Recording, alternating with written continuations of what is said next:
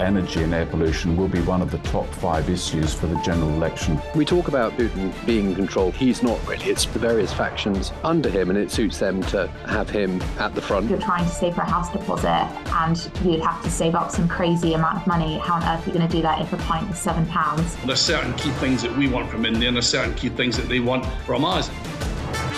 You're listening to Bloomberg UK Politics. I'm Lizzie Burden. And I'm Caroline Hepker. Coming up on today's programme, we'll hear from a leading expert on the concrete that has created a crisis for British schools, hospitals and potentially a lot of other buildings. Plus, the former Bank of England policymaker Michael Saunders will be joining us to discuss growth and the government's finances. But first, I imagine most of you have heard this by now. Does anyone ever say, you know what, you've done a good job because everyone else has sat on their and done nothing? No signs of that? No? I often feel like that, Caroline. But that was the Education Secretary Gillian Keegan, caught off guard wearing a microphone after an interview with ITV. She did later apologise for the language, it has to be said. And then we think of all of the political gaffes that there have been. I mean, there's no shortage of them. Brown's gaffe, calling a voter, a former Labour Party voter, a bigoted person was one. You know, David Cameron had a major gaffe too. Lots of them spring to mind.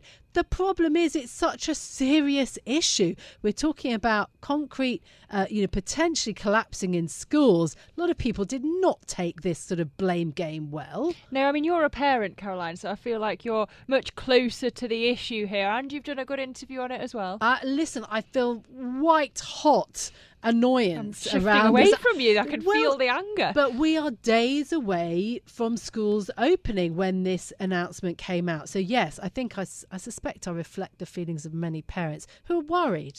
Well, look, one of the reasons that Gillian Keegan is under so much pressure is Bloomberg's report that the Education Secretary was on holiday in Spain when the problem unfolded. It was Alex Wickham's scoop, and he joins us now. Alex, what do you think was revealed when the mask slipped? Yeah, well, it just has been a shambolic episode again for the government. Rishi Sunak came into this September, the end of the parliamentary recess over summer, hoping to reset his government. He did a little reshuffle at the end of last week. It was pretty underwhelming. He's shuffled his pack inside Downing Street behind closed doors with a few new advisors, getting rid of some as well. But the reality is, it's just been completely overshadowed by this schools disaster, really, that government just can't seem to get a grip of. And I think the danger for Sunak and the Education Secretary is they really are starting to look like they don't have control of the situation. And, day by day, something else comes out, whether it's Gillian Keegan's hot mic moment or, emerging that Rishi Sunak was the one when he was Chancellor who blocked the money for rebuilding more schools. And it just feels like, the government's in a bit of chaos already as we go back to school. Yeah, and I mean, there are a couple of different ways of taking Keegan's comments. It could either be blaming former Conservative governments or even going back as far as the Labour government, which left office in 2010, or she could be talking about industry. I mean, we don't really know. It's sort of blaming anyone else effectively. I mean, it is hard to imagine a worse sort of big reset for government. Parliament returning on Monday, schools going back sort of Monday, Tuesday, Wednesday. Yeah, and I think we have to assume it is fair to assume that who Gillian Keegan was talking about when she said that she was the one sorting it out and everybody else had been on their backsides was other governments, Tory governments, and Tory ministers in other departments. So she is talking about, as one advisor put it to me yesterday, a multi-government, cross-government failure. So, several government departments, from the Department for Education to the Treasury to Downing Street, plus over the course of several different administrations, from Rishi Sunak's current administration to Boris Johnson's administration before, and potentially through all the way to David Cameron and austerity at the beginning. That's what Gillian Keegan was saying. they're all to blame, basically, is what she was saying. And it is a frankly astonishing admission. I mean, we can all see it's true, but it's an astonishing thing for a Tory minister to be caught saying, because imagine if you're a Labour strategist a year away from an election, they've written your, attack adverts for you there. The Tories essentially admitting themselves that they're the ones who haven't got on top of this looming crisis that's been known about for years, and now everyone's in an absolute mess over it. All right, Alex, you have been a chronicler of British politics for a long time now. I'm going to have to ask you, what's your favourite hot mic mome? There's been so many. I have to say, I think my favourite is a slightly different one. It's David Cameron. I think it was the day after the Brexit referendum, and he sort of comes outside Downing Street and he stands in front of the lectern and he gives the news to the nation that he's lost and he's going to be standing down as Prime Minister. A huge seismic moment in British politics. Finishes the statement, turns around, walks back to the black door of number 10, microphone still on, and Cameron just goes, do. Right. Which just sums up to me the sort of, we tried that referendum, it didn't work, I'm finished. Oh, well, whatever. And it's sort of, it was just a amazing moment.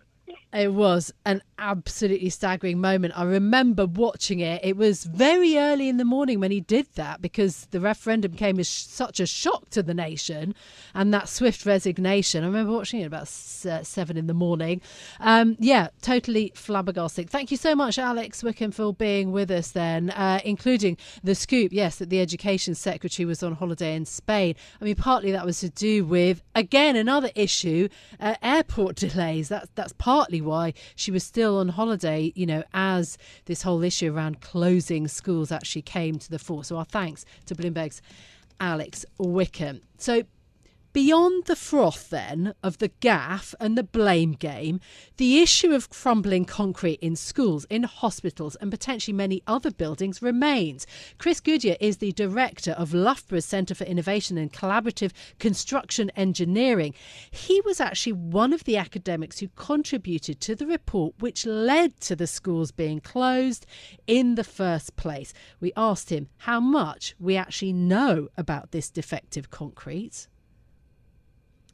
It's gone relatively under the radar until a couple of years ago. NHS had been on it for a couple of years and they funded the research at Loughborough University, and that have very much now managed the problem.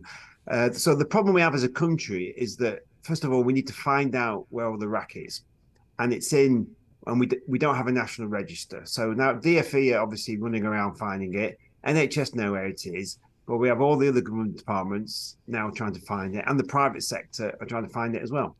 And then it needs to be assessed by a qualified surveyor or engineer who knows what they're looking for. And then once all that has been done, and we're talking, we have, I'm guessing, more than 1 million buildings in the country. Tens of thousands will have racking, and all that needs to be looked at. So this is not going to be done in a few weeks. We're going to be living with rack for a few years. Most of the rack we find will be okay and structurally sound and will last more years, 10, 20, 30 years more. But a proportion of it will need to be strengthened, and there's various means of doing that. And a small proportion will need to be condemned and taken off from the roof, replaced.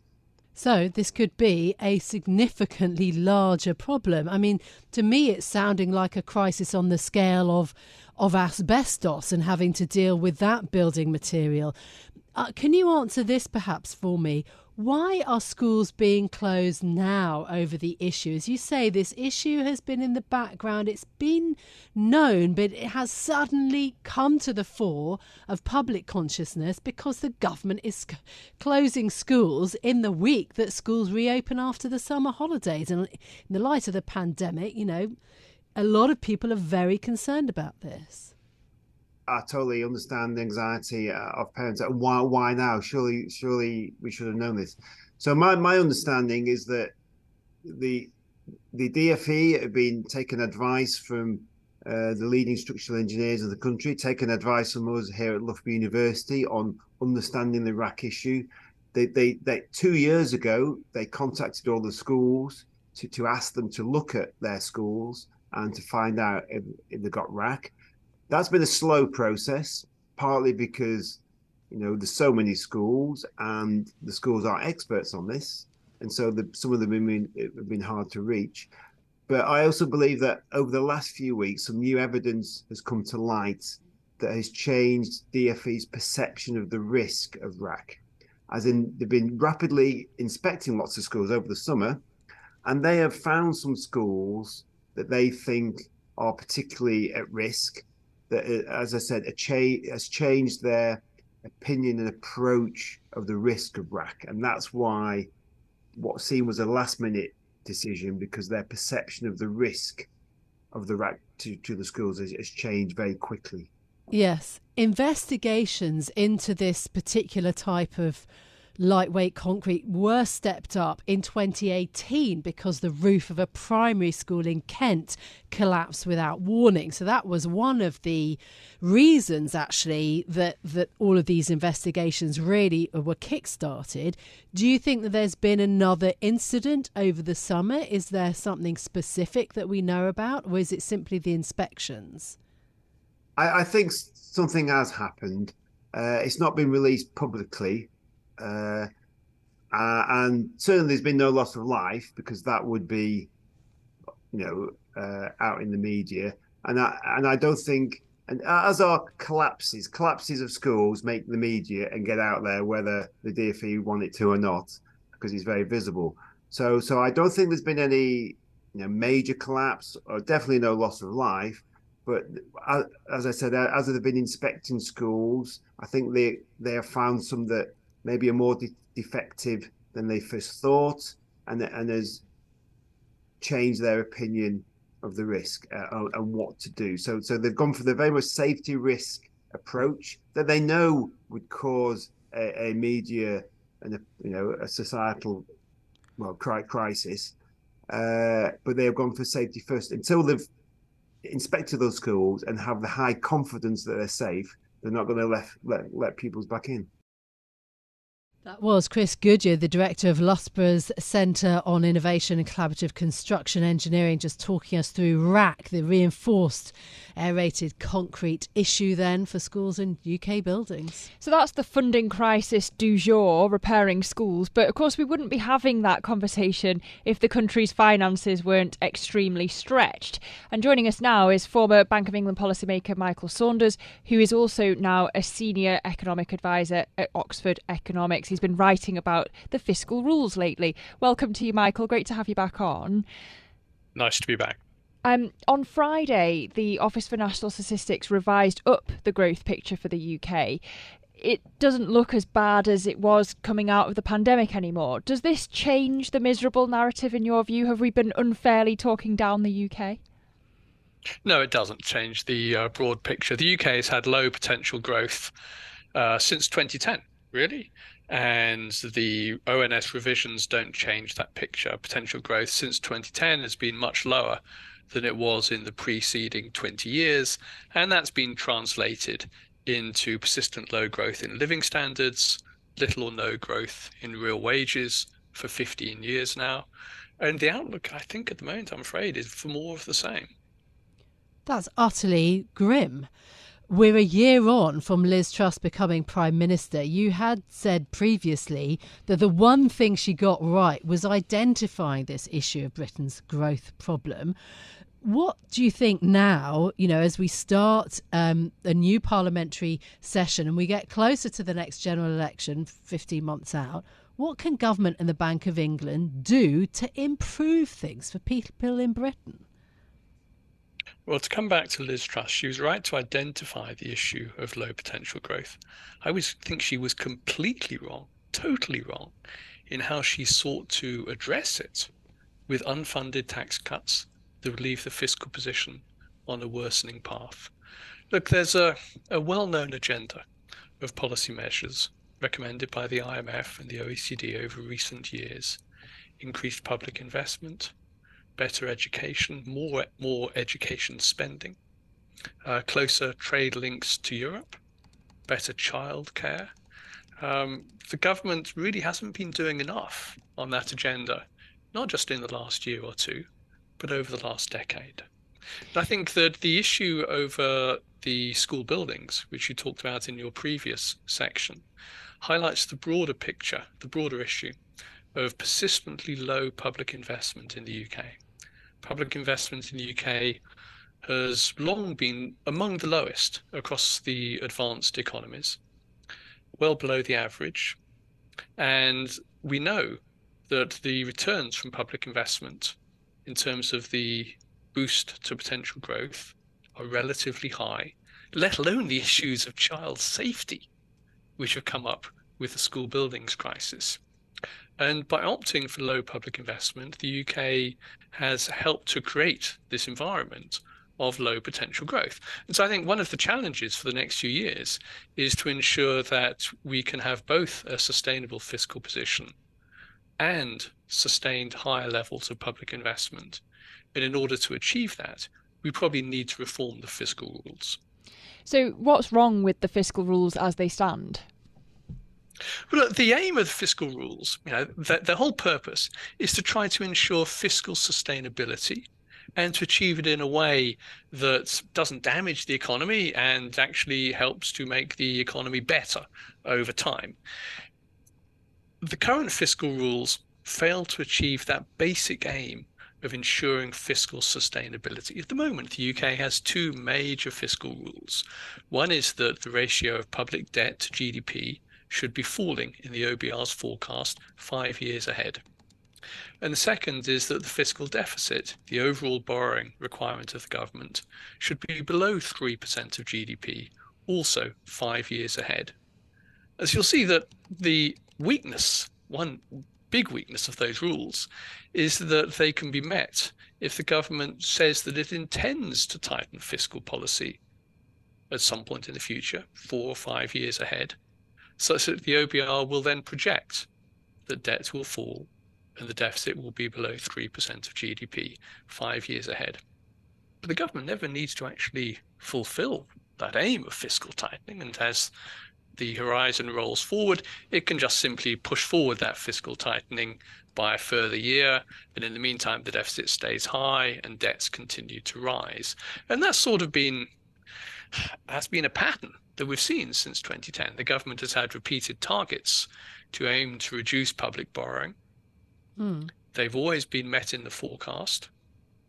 They've never been met in the data, because as the distant years, the years 4 and year 5, become near term, the government has tended to loosen up on fiscal policy while still indicating that it will tighten fiscal policy at some point out in the future. So that's the first problem, that they don't achieve the basic aim of ensuring fiscal sustainability.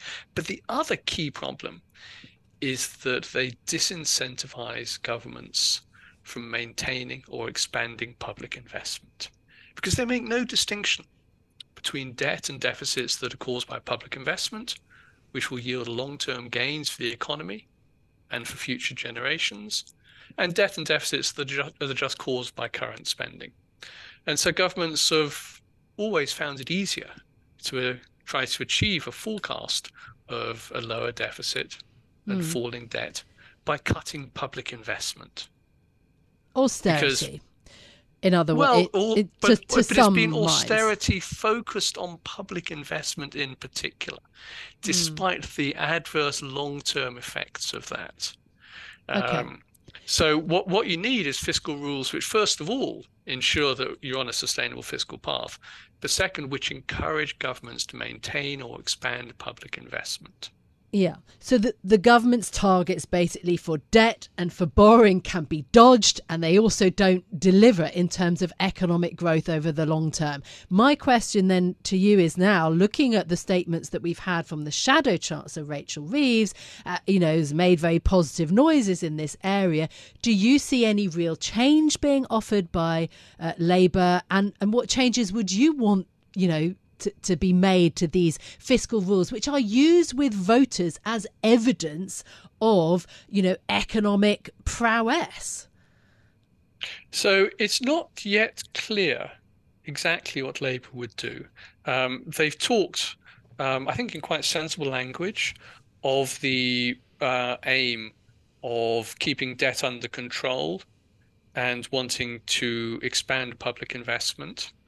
But we'll have to wait and see exactly how they would reform the fiscal rules. My proposals would be that the government should aim to improve public sector net worth, that is assets, less liabilities, over a 5 to 10 year view, aim to get public debt falling 3 years ahead, not 5 years ahead, so it can't be dodged so easily, and to aim for a balance or surplus on the current budget, that is public borrowing excluding investment. Now that would allow public investment to rise. You could have public investment considerably higher than it has been over recent years, within a framework in which the government is obliged, because of the shorter time horizon, to ensure that the overall current budget is kept under control and public debts don't continue to trend higher.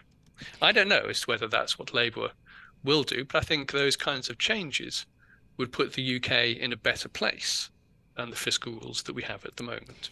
Michael, would you agree with the former boss of the Office for Budget Responsibility that the OBR should be given more resources so that they can also cost Labour's fiscal plans, given polls suggest they are going to be the next government?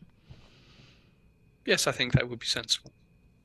I also think that the OBR probably should extend their forecast horizon out a bit in order to provide a better platform to assess the long-term effects of the policies of whichever party is in power.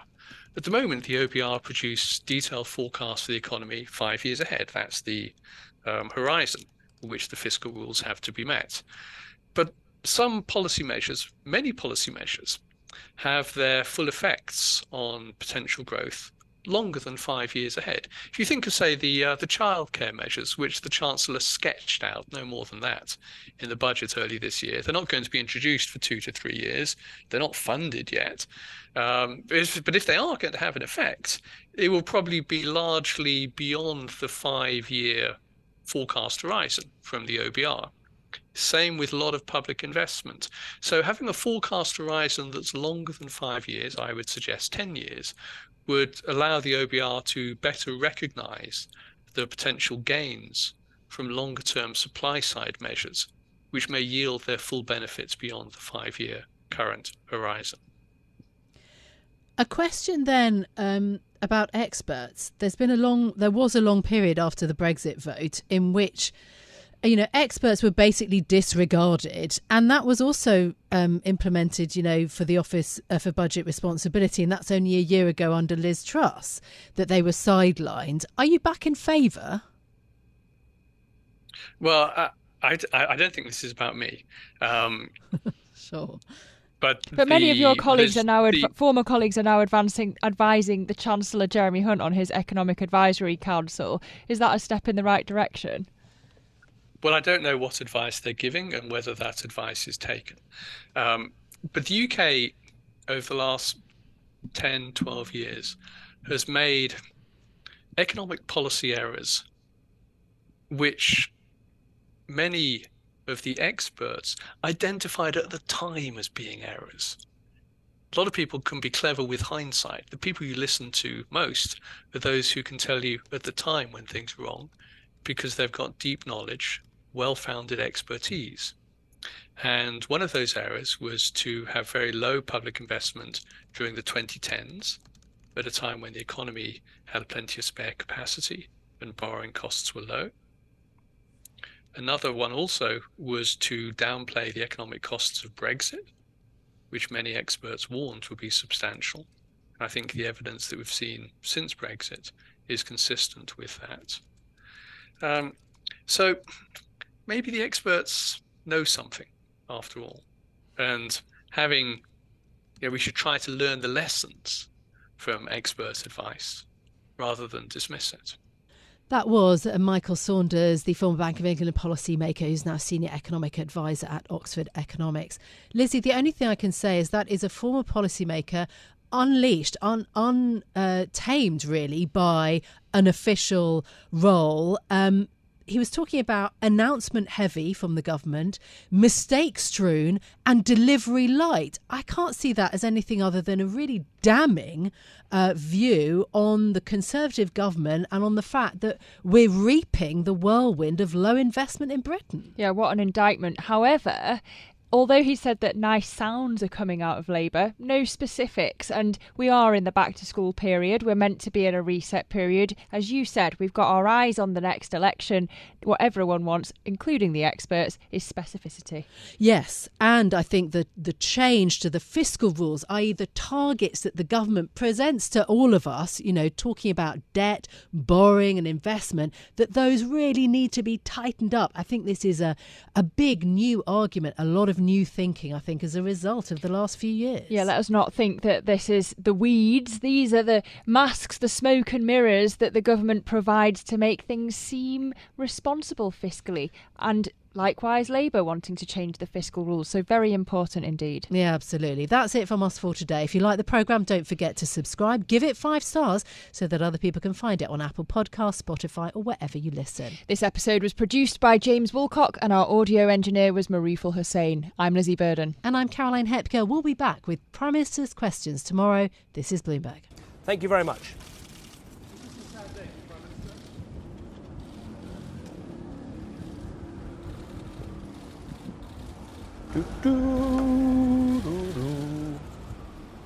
Right.